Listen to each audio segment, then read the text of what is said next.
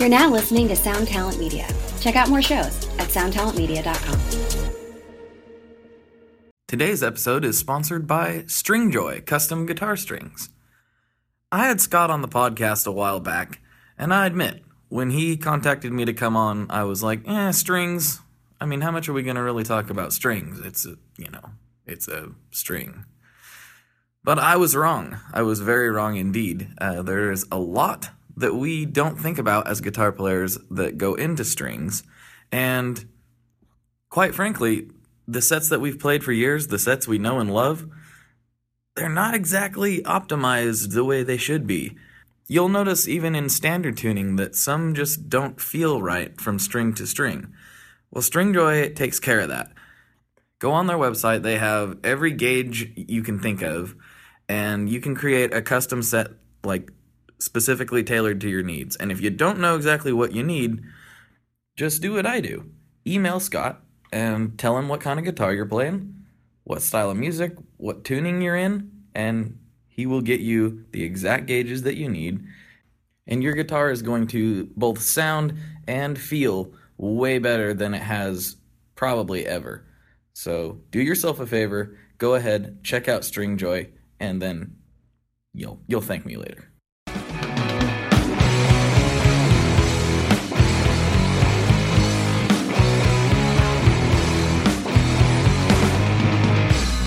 Hello, everyone. Welcome back to the ToneMob.com podcast, the show about guitar tone and the people behind it. I'm your host, Blake Weiland, and with me today I have Greg Djerrahian from SolidGoldFX. What's going on, man? How's it going, Blake? Pretty good. Glad to finally get you on the show. This is a long time coming. Been trying to do this for a few weeks now. And it's been talked about for a year almost? Yeah. Alex keeps bringing it up. Yes. Is this the first podcast you've done? This is my very first podcast. Very nice. So, how you been? Well, you should start with just a how you been. What have you been up to? Anything interesting? What haven't we been up to? Anything that you can sums it up. What haven't we been up to? Yeah, no, it's been a busy stretch. So we got building stuff, building all kinds of stuff, building all kinds of new stuff. New stuff. Trying new stuff, playing with old stuff.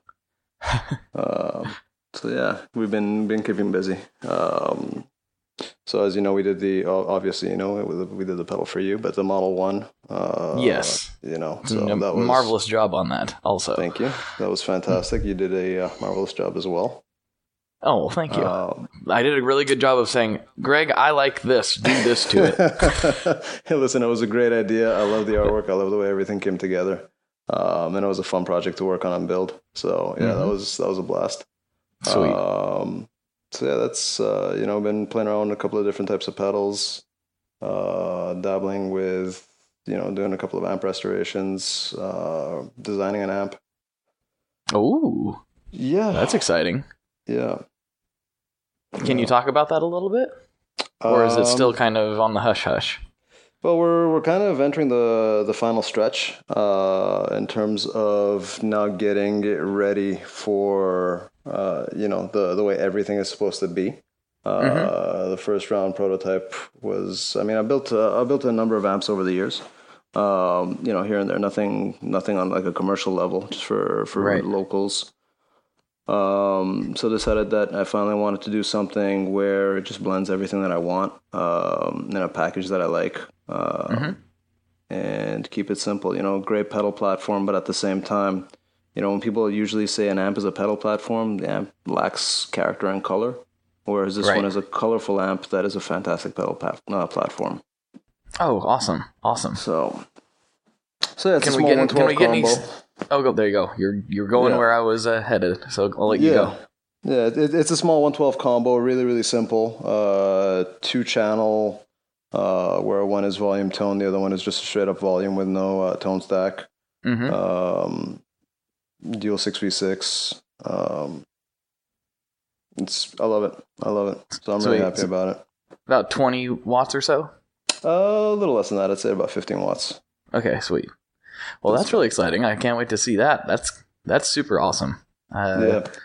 That'll be it's really cool. Great. I mean, the visual is fantastic. We got a couple of different colors for the cabs and all that stuff. And in terms of the sound, really took my time dialing it in and just obsessing over, speaker selection, a couple of different component values back and forth until everything dialed in. At the same time, been playing it for a while, so the speaker breaks in and, get the full sound of it. Right. What did you end up settling on for a speaker? I love the Eminence stuff. I'm a huge fan of the Eminence stuff. So we're actually going with the Eminence Texas Heat, which is super overpowered for the amp, but again, great for a pedal platform because you don't have an abundance of speaker coloration or cone cry or distortion from the speaker. I tend to like that better across the board. I've not found in playing, I find when the speaker starts distorting, for myself personally, it feels kind of weird. I know some guys like that sound, but to me it just feels strange dynamically. It's not my jam. I don't like it when that happens. Things become just a little bit more unpredictable, I find. And you start to lose some of the detail. It gets a little fuzzy. Again, this, it all depends on the type of speaker and the type of amp and all that stuff. But generally, I find I like overpowered speakers for the amps that I'm running. So if I'm running a 20-watt amp, I want a 50-watt speaker at least in there. Again, it also depends on the type of speaker. I found that I'm not a huge fan of greenbacks. I don't like that high-end sizzle, that abundance of presence that's there. It was a fun exercise to actually sit down and obsess over an amp and design an amp, and just kind of taking a little bit from here, a little bit from there, blending the sounds that I like, the styles of amps that I like. So it came out with a really nice package. Sweet. Did you find that approaching amp design was any different than how you would approach a pedal, or is it kind of similar for you? It's similar because it's all about finding the right balance of the sound that I'm looking for. And again, it's very much dialing in the feel of the amp. Getting the right amount of compression without making the amp sound overly squishy or overly stiff. Getting the right balance of low so it's not too boomy. Getting the right balance of high so that it's present but not piercing. It's kind of it was. The closest thing would be like dialing in the Zeta, so it's just getting all the frequencies right, and then the fun starts when you start plugging in a pedal board and seeing how it reacts with stuff, or when people come by the shop and guy comes in on his lunch break just to try it out on a whim, and he's there for 45 minutes late going back to work. So no, it's been a great experience.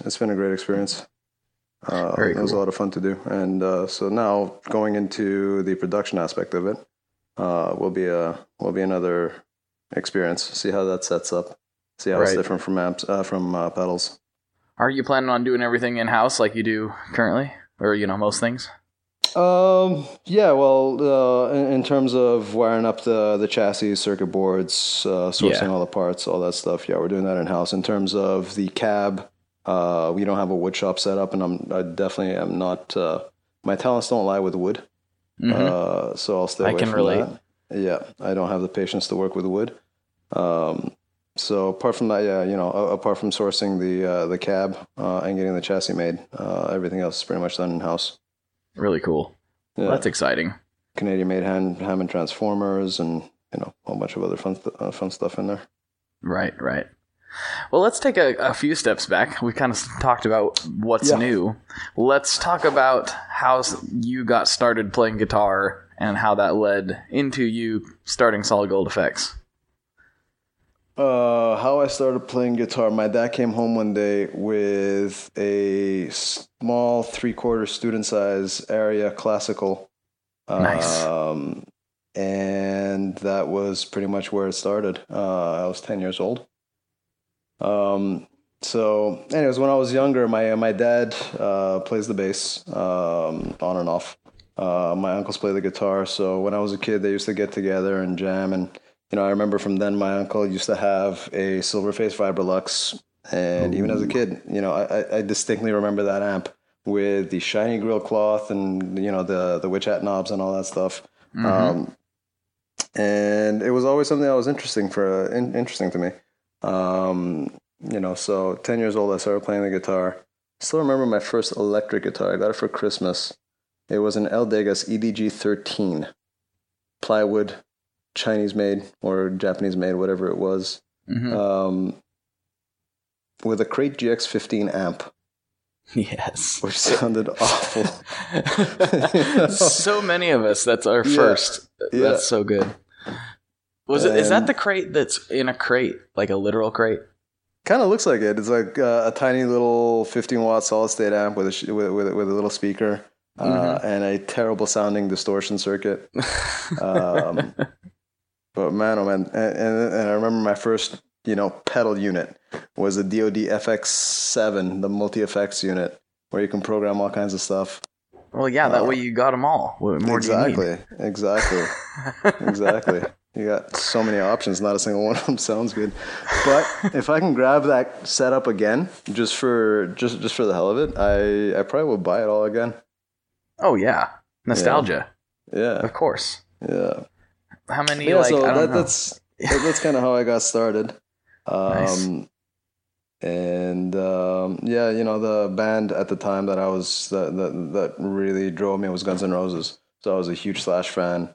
And in the beginning, kind of on and off, nothing too serious. And then by the time I got to high school, then I met up with some people who were into guitars and just feeding off of each other. It grew and grew and grew, and I was always I'm a gearhead, so no matter what I get into, it's like whether it's cars, whether it's guitars, whatever it is, it's all about how can the gear be better, what can I obsess over, and even when I was younger, it was the same thing, pedals, fuzz faces, this and that, and so getting into a pedal company is just the natural progression of everything. Right. So what year, you started tinkering on pedals, like on a DIY level, I'm assuming, and then just kind of spinning out from there? Well, I basically started because I wanted a fuzz face, or I bought the Dunlop fuzz face, and it didn't sound really good. I wanted an original fuzz face. It was about $1,000 at the time. And that's really where it started from. And I've always wanted to build stuff. I always loved the idea of building stuff. So, the first one was a fuzz face, and then obviously the second one was a range master. The natural progression of how you get into building pedals. And that's kind of where it started. And then mods, I went into a music store and I bought, there was this vintage Gen Wah that was sitting there. So I brought it home and then quickly learned about true bypass, all that stuff. So start doing that on all the pedals. And then got a vintage Big Muff again. True bypass, fix up all the wiring, change the jacks, make the pedal reliable.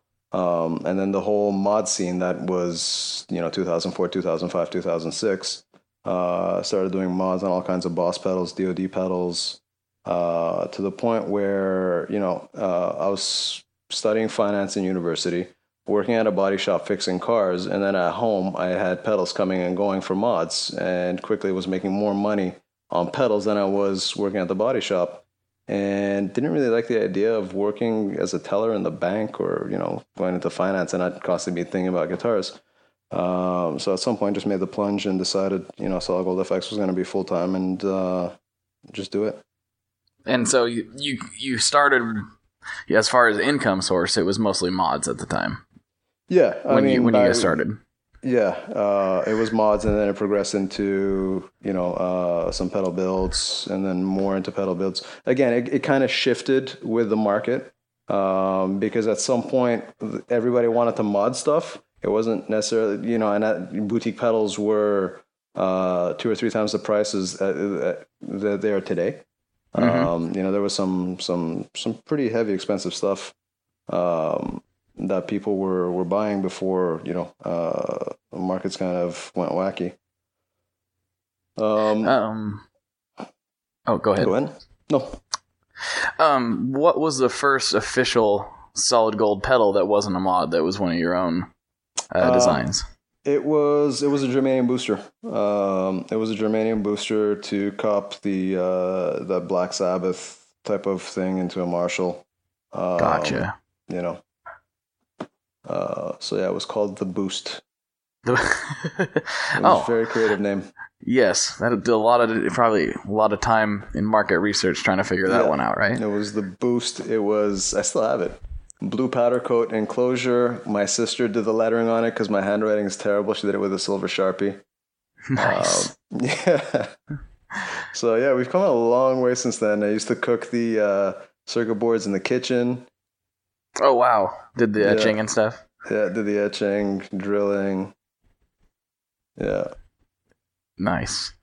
And so you started with the booster, and then kind of like that seems like a logical choice, but when do you say there was? I'm trying to think of when I first started hearing about you, and it was probably around 2009, but obviously, or 10, somewhere in there. But obviously, you've been around for longer than that.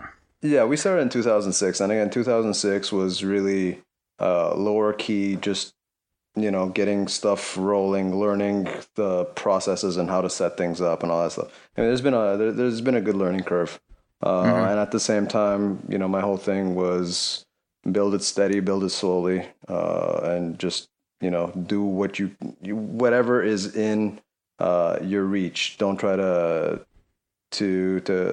go too far out, and it just gets discouraging or screw something up royally that you can't recover from. Right. Yeah, the whole thing was the 2006 to 2008 was kind of like the first phase, and then 2008 when things started, the markets crashed and all that stuff. Took that time to kind of start developing things in a more professional manner, so to speak. So kind of looked over the product line, changed to a style of a visual that's closer to what we have today, with the silkscreen stuff and like proper graphics and all that stuff. And then when did we switch to all the colorful cases? That was what I was wondering. I was like, there's definitely a turning point between the Sharpie and what you're doing now. Well, the switching from the Sharpie was around 2008, 2009, 2008, I would say. Mm-hmm. And like the Sharpie didn't last very long. After that, we went to some silkscreen stuff, and again, the artwork was not on par with anything that we're doing today. Right. And then my sister started designing the artwork for me. At which point, the pedals were visually appealing. All the cases were black, and we had different colored artwork on it. So we had like the Formula 69, which was a Santex black enclosure with a blue silkscreen print on it. Super Drive was a black enclosure with an orange print on it. So yeah, I think that one was around 2008, 2009. And then again in 2011, I think 2011 or 2012. No, it must be after that. Sometime around there, let's say circa 2012, we started getting into the more colorful cases. And over the last 2 years, we've really upped the ante with the different offerings in terms of custom colors, different tunings, and just really upped the ante with the fit and finish of all the enclosures. Yeah, they look really, really nice. I've had the pleasure of playing through almost everything in the current line, and that's one thing that's very consistent, is that they're consistently extremely pretty inside and out. That's it, because I obsess over the details maybe a little too much. So there's, whenever we get a shipment of cases in, there's a whole bunch of them that we'll either set aside as B stock or simply send back to be stripped and refinished. Right. So quality is extremely important. Quality is extremely important, because I want to make sure that if it has our name on it, it kind of lives up to a certain standard. The gold standard, maybe? Sure, we can call it that. Maybe something a little less cliche. What? Okay. Just going solid gold. Okay, well, all right. Yeah. I'm sorry. Bad joke. Yeah. It's all right. It's good. The gold standard. So yeah, we want to make sure that it lives up to the gold standard. Just, I want to make sure whatever leaves the shop is something that we can all be proud of. Right. That's the most important thing. And so when you're kind of going through and you talked about, building slow and kind of doing things that you basically, not reaching too far. But at the same time, then you have things like the Apollo 2. Oh yeah, that's way after. That's way after. That's so yeah. Yeah.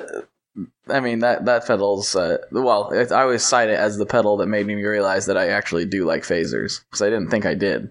And Alex was like, "Oh, cool. you gotta try this." I'm like, "I don't like phasers." He's like, "Just play this pedal." I'm like, "Okay." And I took it home and I played it with it for a long time. I really, really like that thing.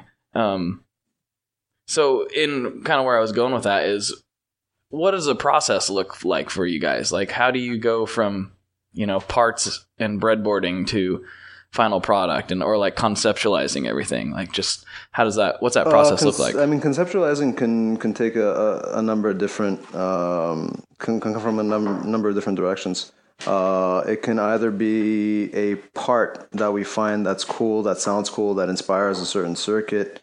Could be an idea that we had that can sound cool. It could be like an existing product that we're just building on and developing, or like how can we push it further and do the version 2, or it can be something completely different for personal personal reasons, for personal desire, just because you want to build it. Just because you want to build it, exactly. Or had an idea, call up Alex. Alex is marketing director. For anybody who's listening, and we'll just shoot an idea back and forth until it builds, and then we see where we can schedule it and start working on it and start building on it. Or it could also be something like a customer request. Somebody sends an email with a great idea. Mm-hmm. What was one that was spawned out of that? Something I'm working on now, so I kind of don't really want to. I'm still working out the details, so I can't really get into it. You don't let the cat out of the bag. Yeah. I know that feeling. Yeah. Let's see, but short bat, the short bat toggles were a great idea, and that was from an email. Hey, how cool would it be if you had short bats? Done. Let's order them. There you go. Boom. Done. Yeah. Well, that's kind of interesting that you talked about brainstorming with Alex, because that's essentially how the pedal you did for me came to be. Was I was brainstorming with Alex, so maybe absolutely. That seems to be just sending ideas back and forth. I mean, it just works itself out. Yeah, because we were originally talking about, like, when he first spun the idea to me, I started thinking about like something crazy, and then I started thinking to myself, well, no, I'm kind of known as a fuzz lover, which is very, very true. It should probably be a fuzz. And it was like, oh, okay. Well, I know where to go with this. This, it just makes sense because, as you know, I had the V1 Agent 13, and it was just simply like, here, Alex, I really like this pedal, but here's what I would do differently. And we started kind of batting it back and forth. And so I imagine doing that process over and over again, would lead some pretty cool results. Absolutely. So yeah, we definitely come up with ideas, and we'll talk about something for an hour, 2 hours, and then come back to it the next day and start talking about it again and come up with other ideas and how we can do things differently. He'll spit something out. I'll start to visualize how we can set it up, and solid process. Mm-hmm. Yeah, that's really it's really interesting.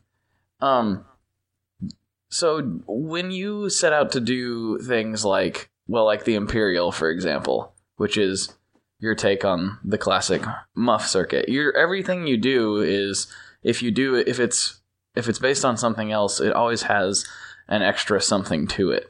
Has that always been that way, or is that just a development, trying to stand out from a sea of clones, basically.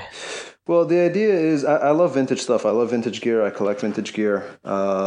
So, I love big muffs for what they are, but they have a lot of shortcomings. So why make a pedal that will just be a clone in a sea of other pedals that are doing the exact same thing? So if somebody's looking for a Ramset Big Muff or a Civil War Big Muff, that's cool. There's a bunch of people making them. They're making great pedals. When we got into to the Imperial, for instance, it was, it's, do we really want to jump on that bandwagon? Well, not really, but at the same time, there's a pedal that's a pedal that was built for personal, out of personal desire. Mm-hmm. So what would I do differently? Cut down the noise factor. How would it work with a JFET input? What could we do to make the tone stack a little bit more usable? Cut down the noise floor. And how would BC-183 sound in there? Great. And they bump up the mids. So the package kind of came together, sounded good, reduced the noise floor. So it kind of hit on a number of criteria that we have. And then it just comes down to putting the colors on the case, figuring out the knobs, the layout, all that stuff, and getting it out. Mm-hmm. Speaking of the BC-183 specifically, not to get too nerdy on the general guitar player right now, but we've got to nerd out a little bit. That seems to come up in a lot of your fuzz designs. What is it? And it's what's in mine, for instance. What is it about that chip? Because it's not as commonly used. As far as I know, it's not as commonly used as some others. It's a discrete transistor, silicon. Mm-hmm. I like the gain range on it. It's not low gain. It's not high gain. I like the mid-range characteristic that it presents, and it seems to work well in the circuits that it goes in. And again, we won't use it just for the sake of using it, but you can definitely hear the difference between the BC-108 and the BC-183 and our F6 was 9 since we built both of them. And it just, in certain circuits, it just gives it that extra little bit of oomph that might be missing.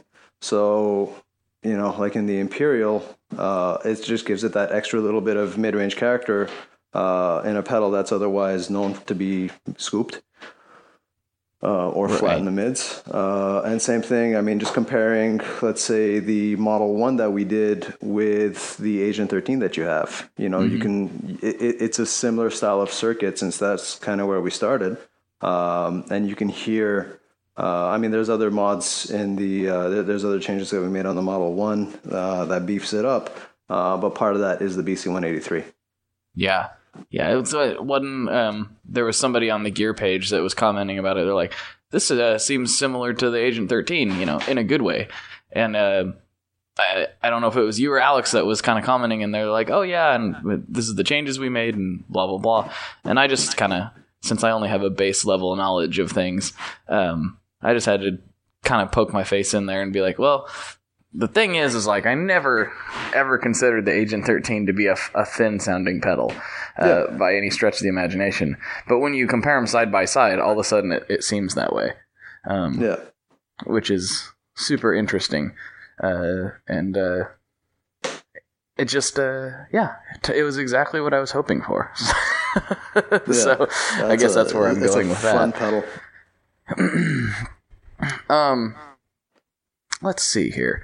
I kind of want to talk about the Zeta a little bit because that's one of my go-tos also. And how do you, without maybe giving away too many secrets, how do you get a pedal to feel correctly like that? That just has, it may sound similar to other, circuits like that, but it feels different. Like what kind of steps do you have to take to make something kind of sag and compress that way? Or is it just you just tweak the circuit until you like what you're feeling? Well, a lot of it has to do with the FET preamp that's set up in there. And again, just like the BC-183, we use FETs in a lot of places. It's basically the interaction between the FET, the IC stage, and the clipping stage.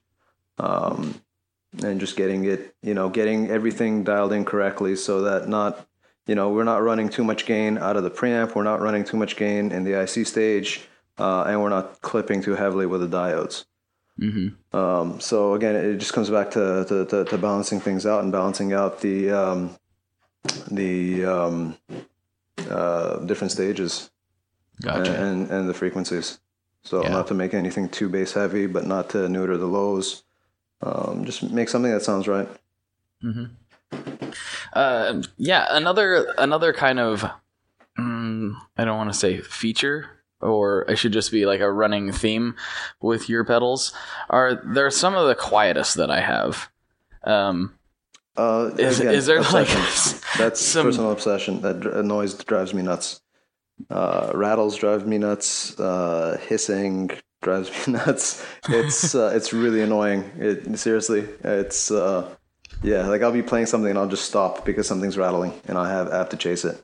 chase the rat like in a speaker cab or something, even in the room. Something in the room. Something's on a shelf that's rattling. What is it? I gotta find it. It's really annoying. I see that. Okay, that characteristic so translates into the noise. Gotcha. Yeah. So when it comes to noise, if ever we're using a component that can be noisy, that component is auditioned prior to actually going into a pedal. Mm-hmm. We do that with our reverb modules. We do that with our delay chips. Sometimes we do that with transistors. Especially if we're using any type of germanium. That thing is tested like 15 times over before we actually build it. Oh, wow. So, you're literally just plugging in it. Nope, that one's no good. Plug another one in. Nope, that one's no good. The germanium stuff is fun. Recently I found a nice stash of germanium transistors that I'm starting to test and play with. But, some of the ones that I've had in the past, you'll try it one day, it sounds great. Try it the next day, it doesn't. Right. So just trying to sort through it, measure the gain, measure the leakage, and see once that's done, that's the first sort, and then plug it into a pedal before soldering anything, hear it, bias it, hear it again, and then kind of sort them out again from there. Which is why we don't do much with germanium in terms of a standard product, but definitely for custom stuff. This batch that I found, I'm having a lot of fun with it. Nice. Is there a way? I've heard this said before, and I don't know if it's actually true or if it's mumbo jumbo internet talk, but I've heard of guys, because germanium's kind of known to be finicky, especially with like temperature changes and things. Is there a way? I seen a claim from a manufacturer one time that said they temperature protected their germanium, and I don't know how that would work. Not really. Is that nonsense, or is that something? Not really. Okay. Really. Yeah, you can't. It's you can actually see it as if you're holding the transistor and you have it plugged into a tester, you can see the numbers change with your body from warmth. Your body heat. Yep. Okay. It sounded. I have a pretty semi decent lie detector, I think, when it comes to like marketing stuff like that, and I was like, how do you temperature protect? It's gonna change. You got an ice cube in there, like. Well, you can definitely do some circuitry that will kind of compensate for shifts. Okay, that's probably no what they matter mean. what, like it's the nature of the transistor. Gotcha. Okay, thanks for the information. Yeah. I was curious about that, and there again, I don't know anything, so interesting. So here, let's go here. Do you have a favorite pedal to build in your line or in general? Is there a personal Greg favorite? To build, like in terms of actually like soldering and manufacturing, or because I love the pedal and I just want to build it? How about both? I guess your favorite to manufacture would probably be whichever one goes together the fastest. Yes and no. There are some where it's just, you assemble it and it's so pretty inside. The Apollo definitely is pretty, but it's not a favorite to build. Oh, it's beautiful inside. I love the inside of the Apollo. That takes some time. I don't know. I guess the Sasori on both accounts. It's fun to build and it's fun to play once it's built. The Sasori is awesome. Yeah, that is when it's time to test a batch of those. That's heaven. That's a good day. Yeah. Yeah. It's like it's so brassy. Like I could see, back in the day, I know you know this, but some people might not. Some of the fuzz pedals from back in the day were made to, ironically, imitate horns. Yeah. Which is kind of a crazy thing to think about. And I never really understood that until playing the Sasori and a few others like it. I was like, oh, okay, I can get where their thought was that this might sort of sound like a horn. Because for a long time I thought that was the silliest thing I'd ever heard. A fuzz pedal sounding like a trumpet? What are you talking about? Yeah. But I get it now. Yeah, that's a fun pedal, and I mean, I think brassy is the only way to describe that. It's brassy and nasty. Yeah, it's like the world's dirtiest trumpet. Yeah. Yep. Nice. So, what kind of music do you normally play? You mentioned Guns N' Roses before. Do you play in bands currently, or what's your musical life these days? I do not play in bands currently, simply because my time is kind of devoted to SolidGoldFX. Mm-hmm. And one thing I don't want to be is that guy, in the band who never shows up. Right. So no, at this point, I'm more a gearhead collector, obsessor. And pretty much play whenever I can, which is fun. And in terms of the music that I like and the music I listen to, I mean, it's a pretty wide range. Anything from jazz to classic rock, heavy metal, blues, reggae. So, I mean, I guess like I said, the band that got me really into playing the guitar was Guns N' Roses. And then as I developed in high school, it came down to Hendrix, Eric Clapton, Cream era. Black Sabbath is a huge favorite of mine. And now as I'm diving more into jazz and stuff like that, I'm absolutely in love with Wes Montgomery. Oh, yes. Good call. I can just listen to that for hours. That seems like it would be good pedal assembling music, Wes Montgomery. Yes, it is. And we do have, we have some vinyl at work, which we put on for those mellower pedal assembly days. For the crazier ones, we got Megadeth. So it's a nice, range. What separates the crazy from the mellow? Is it just the amount of work you got to get done? Just the mood that morning. Whether we want to kind of have a mellower work environment or whether or not we want to put, Kill 'Em All or something on the record player. Mm-hmm. How many, you say we, I know you and Alex, but how many employees do you have currently? It's Alex works remotely, so he's in your neck of the woods. And in Montreal, I have Tyler, who is my lead assembler at this point, and I have my bookkeeper. Very nice. Yeah, that's important. It seems like anybody who's like a creative type, it's like really nice to have a dedicated bookkeeper. You know what? Even if I wanted to do the books, I mean, there's so much I can do in a day. And it's nice to have somebody who makes me have to organize stuff. Right. Otherwise, I mean, there's like a stack of papers on my desk and you give them a point on one side, and then on the other side, you got all the components, whatever I'm prototyping, piled up. It's good. Managed chaos. Yes, I hear you on that. Let's see. There was another question I had. I was going to ask you if you were playing in a band what your current rig looked like, but I guess that question doesn't really count unless you do have a semi-solid setup right now. Yeah, I mean, the solid setup would be a pedal board loaded with our pedals, our amp. I mean, it's kind of a loaded question. So you don't play other people's pedals? Come on. No, so I mean, like right now, I'm looking down at my pedal board. So we got that old Genoa from way back when, Red Phasal from the 70s. Nice. TC Electronic Polytune going into a Funklight, a Zeta, a Beta, Sasori, Rosie, Imperial, the Buffer, the Apollo, the Electroman, the Surfrider, the Slutterlight. So that's the current setup. It is. It's all you all the time. What can I say? So you have a preference. You have a thing. It sounds like. It's my brand. Are there any other builders that you kind of look at as inspirations, or just you dig what they have going on, or you kind of head down? I mean, there's a lot of people in this industry that are doing some pretty amazing stuff, which we have a lot of respect for, and which I have a lot of respect for.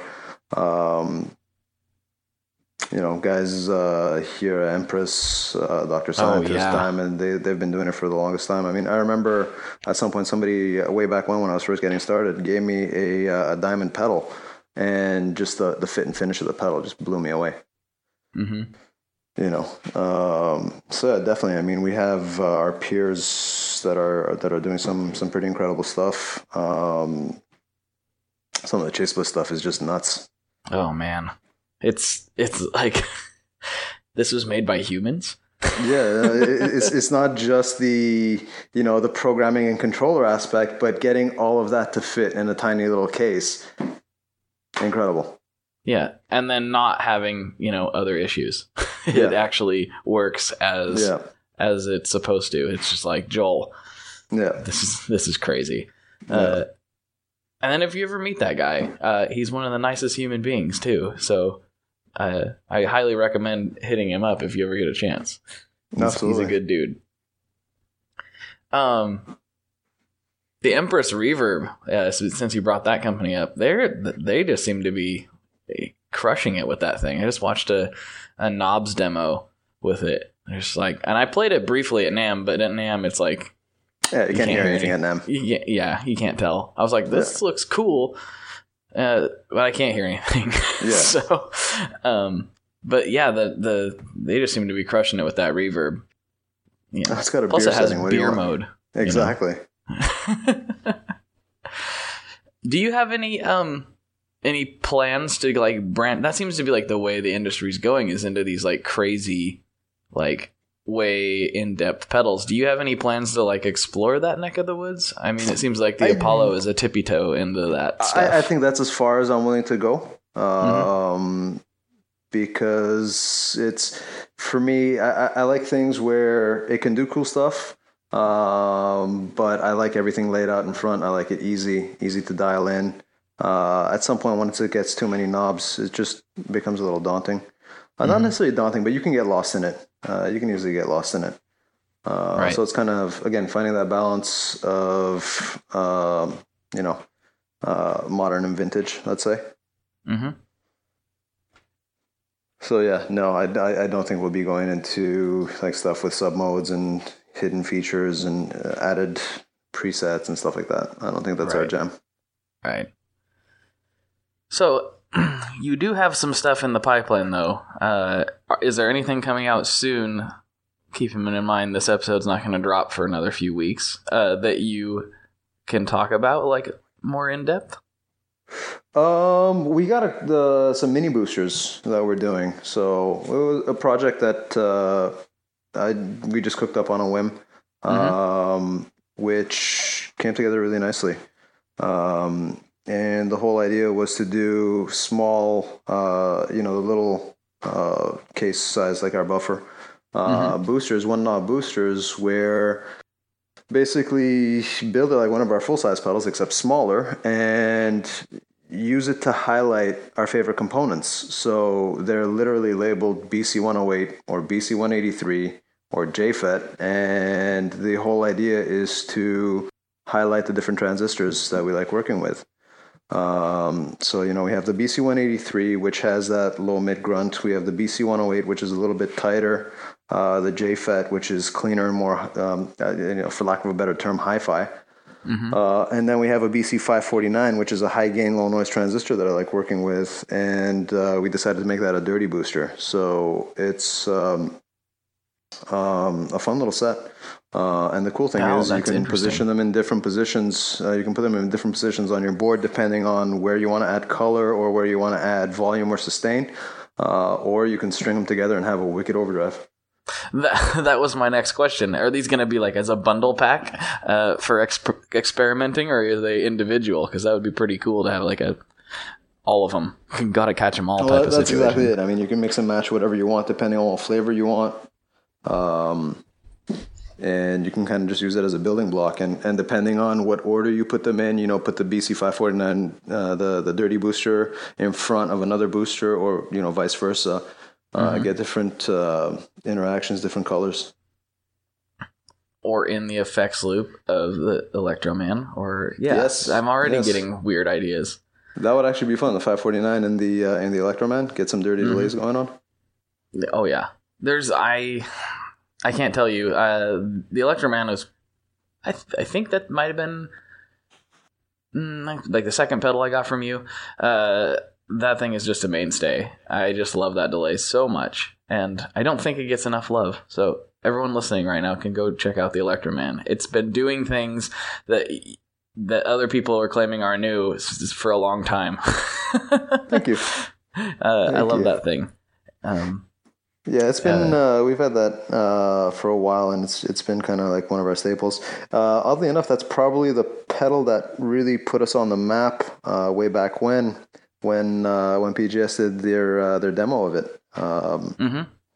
Back when it was like the green enclosure, I think. No, earlier than that, black enclosure with a green print.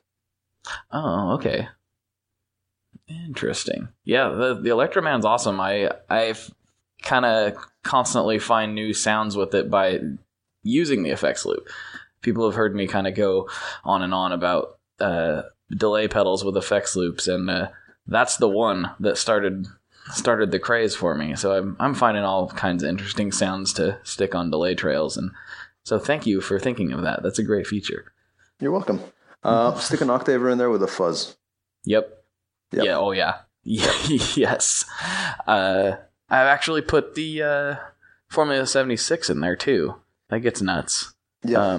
And a whammy. Yeah, I mean, sometimes. Noise floor at that point, there are no guarantees on the noise floor, but yeah, you can have some fun with it.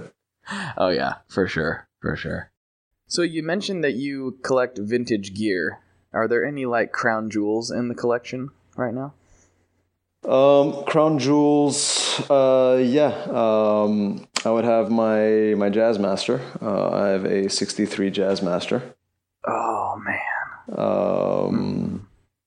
So for the Fender stuff, crown jewels will be the 63 Jazzmaster. I have a 72 Tele that I love. I have a 1970 Mustang bass with the competition stripes. Really fun bass to play. Very cool. And way back in the day, I had picked up a 72 Jazz in a pawn shop. And that's just, I love that bass. On the Gibson side of things, I have a 65 ES335. Oh, very cool. Yeah, it's a great guitar. And what's nice about the 65, it's kind of a transition year. So it has a slightly narrower nut, but it's got a nice full neck. So it's a lot of fun to play. It's not like the later 60s stuff where it kind of has the pencil thin necks, and it's a little bit hard to dig in sometimes. Yeah, so that's the 335. The pickups in that guitar sound absolutely phenomenal. Really, really good condition as well, with just the right amount of checking. What color? Sunburst. Oh man. Yeah. For some reason, I have a lot of sunburst guitars. Can't find the cool colors. I like sunburst too. I love sunburst. Just at some point, you want something that's blue. I know exactly what you mean. Yeah. So yeah, I'm just looking at my guitars right now. That's 1, 2, 3, 4, 5, 6, 7, 8, 9 sunburst guitars. So. Yeah, so 65 335. The most recent one that I picked up is a 61 or 62 ES330, which is absolutely phenomenal. I'm in love with that guitar. P90s, right? Yeah, P90s, yep. Full hollow, thin line. It's a great playing guitar. And the neck profile on that, it's got that early 60s slim taper on it, which just feels amazing. Guitar's been broken in nicely. Had to clean about 40, 50 years of nicotine out of the guitar. It still smells a little bit, but it plays and sounds amazing. And I have a 55 Gibson ES 175. Oh, very cool. Yeah, which again picked up. I mean, with the original lifting case and everything, I couldn't refuse it. So that's kind of the stuff that I'm, the higher end stuff that I have. In terms of amps, I have a 68 Plexi, 50 watt Plexi sitting on top of an 810 cab. I have a 69 metal face JMP 50 Marshall. I got a couple of old Ampegs, a Super Reverb I love, a 1970 Super Reverb. So that's kind of the arsenal. You're doing pretty good, I think. Yeah. Oh, and a Guild. I have a Guild. I bought a Guild last year. A Guild? What kind of Guild? 66 T100D. Wow. Original owner with the case. Has the original warranty paper and the original Guild stamped cloth to wipe the guitar down. Wow. That's cherry. You don't get much better than that. Yeah. Too bad it's not a Starfire, but it's fun. Yeah. It'll do, I think. I think you'll be okay. I don't think anyone's feeling too sorry for you at this point. No. That Jazzmaster you mentioned, I only played it for about, not yours, but I played a blonde 62 Jazzmaster. I believe that's the year. When I was in Nashville at Grun Guitars, and that is one of the best guitars I've ever played in my life. So if your 63 is anything like that, I can imagine. It's a great guitar. It's a great guitar. I mean, I love the way the guitar looks. I love the way the guitar plays. I love the sound of the Jazzmaster. I love the vibrato, the trem that's on the Jazzmaster. Really, really versatile, and universally usable guitars in many different types of music, from many different types of sound. And I mean, Jaguars, Jazzmasters, I love that lead rhythm switch. Especially, when you get going into something that's fuzzy or driven, put in the rhythm, get that extra woolly tone going. Great guitars. Absolutely great guitars. Very, very cool. Is that one burst also? Yeah, it's a burst. So, all the offsets are burst. So the Jazz Bass is a burst, the Jaguar is a burst, the Jazzmaster is a burst. They're burst. The Tellys... It seems to be a little bit divisive. Would you consider yourself more of a fan of the Jaguar or the Jazzmaster? Definitely Jazzmaster. The Jaguar, it's cool. I don't know. I'm still on the fence as to whether or not, that the short scale is for me or not. But definitely a cool guitar. There are some days where I play it and I absolutely love it, and there's some days where it's just, I don't know, not fun. Rather play the Jazzmaster. Yeah. Yep. Yeah, I don't know. Lately, I've been on a big hollow body bender, so it's the Gibson's getting the workout. Well, you're playing the Wes Montgomery tunes. No, I'm not there yet. No. Okay. No. That's probably the inspiration, though, right? There you that's go. What I guess so. No, yeah. It's I don't know. There's just something about the way you can control the feedback, with overdrive and stuff like that. It's fun. I do find them to be really fun. I don't have any fully hollows I only have one semi-hollow, or two semi-hollows, I guess. I kind of forget that the Rick's semi-hollow, though, sometimes. Which one do you have? The 330? I got the 360. The 360, nice. Yeah. There was a local store closing, and they were blowing out their Rickenbackers. It was It was crazy. It was crazy cheap. Like I wasn't planning on buying it, but it was like I can't even get them used that price. Yeah. So snatch. Yeah. Absolutely. You pick it up and you figure it out later. If you don't like it, flip it. Exactly. It was like, it'll be fine. Don't worry about it. I haven't talked about this in a while, but I did on some of the early episodes. I actually use the Rickenbacker more for like heavy music than I do for, more what you would think of when you think of Rickenbacker. I don't know if I feel like that's kind of weird, but I'll play like drop tune, like stoner metal type riffs with that. And that's what that guitar always makes me want to do. I don't know why. Just seems right. If it works and it sounds right, why not? I mean, I run fuzz with the 175, so yes. That's fantastic. So I saw pictures of your Les Paul Jr. What's that? I saw pictures of your Les Paul Jr. Oh yeah, that's my number one. Yeah, yeah.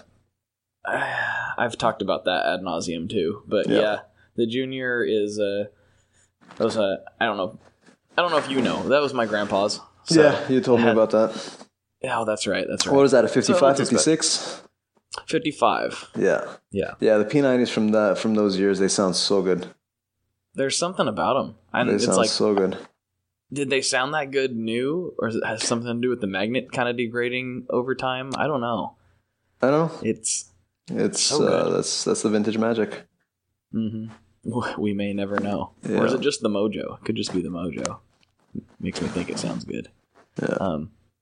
Does your older P90s, did they? I have never measured this thing, but it seems pretty hot, like hotter than a lot of the newer ones I've played. Does that seem to be what you've seen, or do I have a weird one? You know, I've never actually compared it. Yeah, I should compare it to the 330 and see what's the only thing is that the guitars are so different.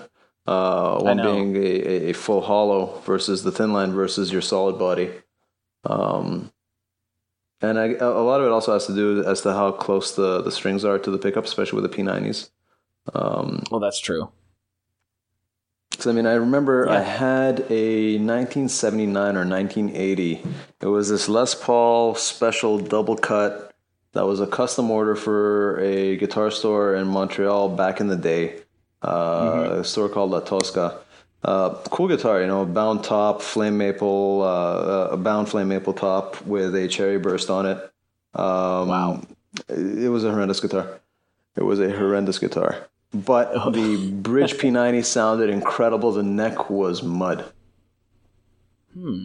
And the finish on it wasn't stable, so, you play the guitar, your hand would be red. Oh, jeez. Wow. It was terrible. It was a horrendous guitar. Brass nut, like totally 80s, 70s. I don't think I've ever had that happen on a guitar. Oh, yeah. The finish. Sometimes the nitro will just get soft. They'll just say, no, I'm gone. I'm fleeing this guitar. It's too ugly or something. I don't know. Well, okay, we're getting pretty close to the end, and I do need to ask you the classic Tone Mob question, which you may know is coming. I don't know. But, Greg, what kind of pizza do you like? What kind of pizza do I like? It's important that we know this. Like, what kind of pizza? Like toppings or pizza in general? Like, how deep are we going with this? Yeah, get real specific. Yeah, the whole thing. Oof. All right, there's a few pizzas that have really stood out over my years eating pizza. Like when somebody says pizza, the first thing that hits me would be Grimaldi's in New York. Spectacular pizza. The dough bubbles up, a little bit of cheese here, a little bit of cheese there, but really the dough just bubbles up. You get those air pockets in the dough. Yeah, I can go for some now. Grimaldi's, the New York brick oven pizza, that is definitely up there. Pizza in Italy, obviously. When I went to Italy, that was obviously good pizza. But in terms of just like a regular takeout, toppings would be pepperoni, mushroom, and if I want to get special, throw in a little bit of bacon and some olives. There you go. Yeah. You got a crust preference? You like a thin? You like a thick pan, or what? What do you? Not pan, not thick, not thin. Like for regular, like we're talking not like brick oven or Italian style pizza. Yeah, just like a medium kind of dough. You want to have enough dough where you can taste the dough. If it's too thin, the balance is off with the toppings. If it's too thick, you just have this oily, crusty dough. You're kind of eating like a cheese bread as opposed to pizza. So, yeah, I think that's kind of, and sesame seed on the crust, if they offer that option, is delicious. Yeah, that is delicious. I don't see that as often as I would think. You know? Yeah, there's not a lot of places that do that here, but there's a few, and it's good. Right on. It's good. Well, that's the most important question that I had, so we'll just edit it down to that section, and we'll call it an episode. Well, what you can do is like 2 different versions. The abbreviated one where it just gets to that question, and then my long drawn responses throughout the rest.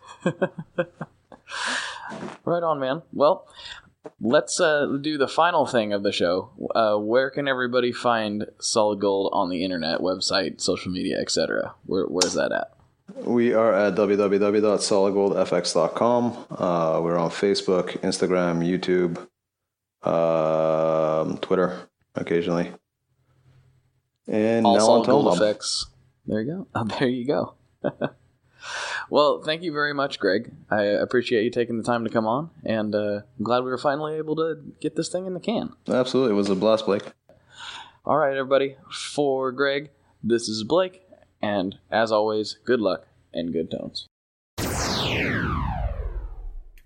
Thank you very much for tuning in this week. You know, there are a lot of other podcasts or other sorts of entertainment that you could be indulging in right now, but the fact that you're listening to this one, well, that means a lot. I really appreciate it. Thank you very much. And if you can't get enough gear and other kinds of talk and conversation, don't forget about the Facebook group. If you search The Tone Mob on Facebook, you will see the group. And go ahead and join. I'll get you approved and get you in there. And you can start talking with all the people who are much more intelligent than myself, which is pretty much everybody who's in there. So search on Facebook, The Tone Mob, join the group, come hang out. We'd love to have you in there. And until next week, have a good one. One last thing before we totally sign off here, I just want to remind you that if you do any shopping at Stringjoy, that's Stringjoy guitar strings made in Nashville, that will help me out as well. As I've said for years, I'm heavily involved in that company, and I really do think they're making the best products on the market. So if you would like to try custom strings, go to tonemob.com/stringjoy and check them out today. I seriously love what the team down there is doing. I help them out with all kinds of things, and by you supporting them, you are also supporting me as well. And hey, you need some strings, so why not get some custom strings just for your guitar and playing style? Again, the link for that is tonemob.com/stringjoy, and that will take you right to their website, and you can do all your shopping through there, and that will help everyone involved out. So thank you very much. Talk to you next time. We are brought to you by the wonderful folks at Gun Street Wiring Shop. Yes, Gun Street Wiring Shop. I've talked about them before. I used to say based out of Bend, Oregon, but guess what? Sean moved to my neck of the woods. Sean's in Portland. Sean is awesome and has helped me with a bunch of stuff lately. And if you have wiring needs for your guitar, he can help you too. If you want to get weird with it, he can get weird. If you just need to spruce things up a little bit, there's your guy. He takes all the guesswork out of doing your guitar wiring, and he makes it simple, and his customer service is top-notch, and I can't say enough good things about Gun Street as a company. I really respect Sean and what he's all about, and the product is top-notch. I've got 3 different guitars that now have Gun Street harnesses in them, and I could not be happier. So go to gunstreetwiringshop.com and check them out.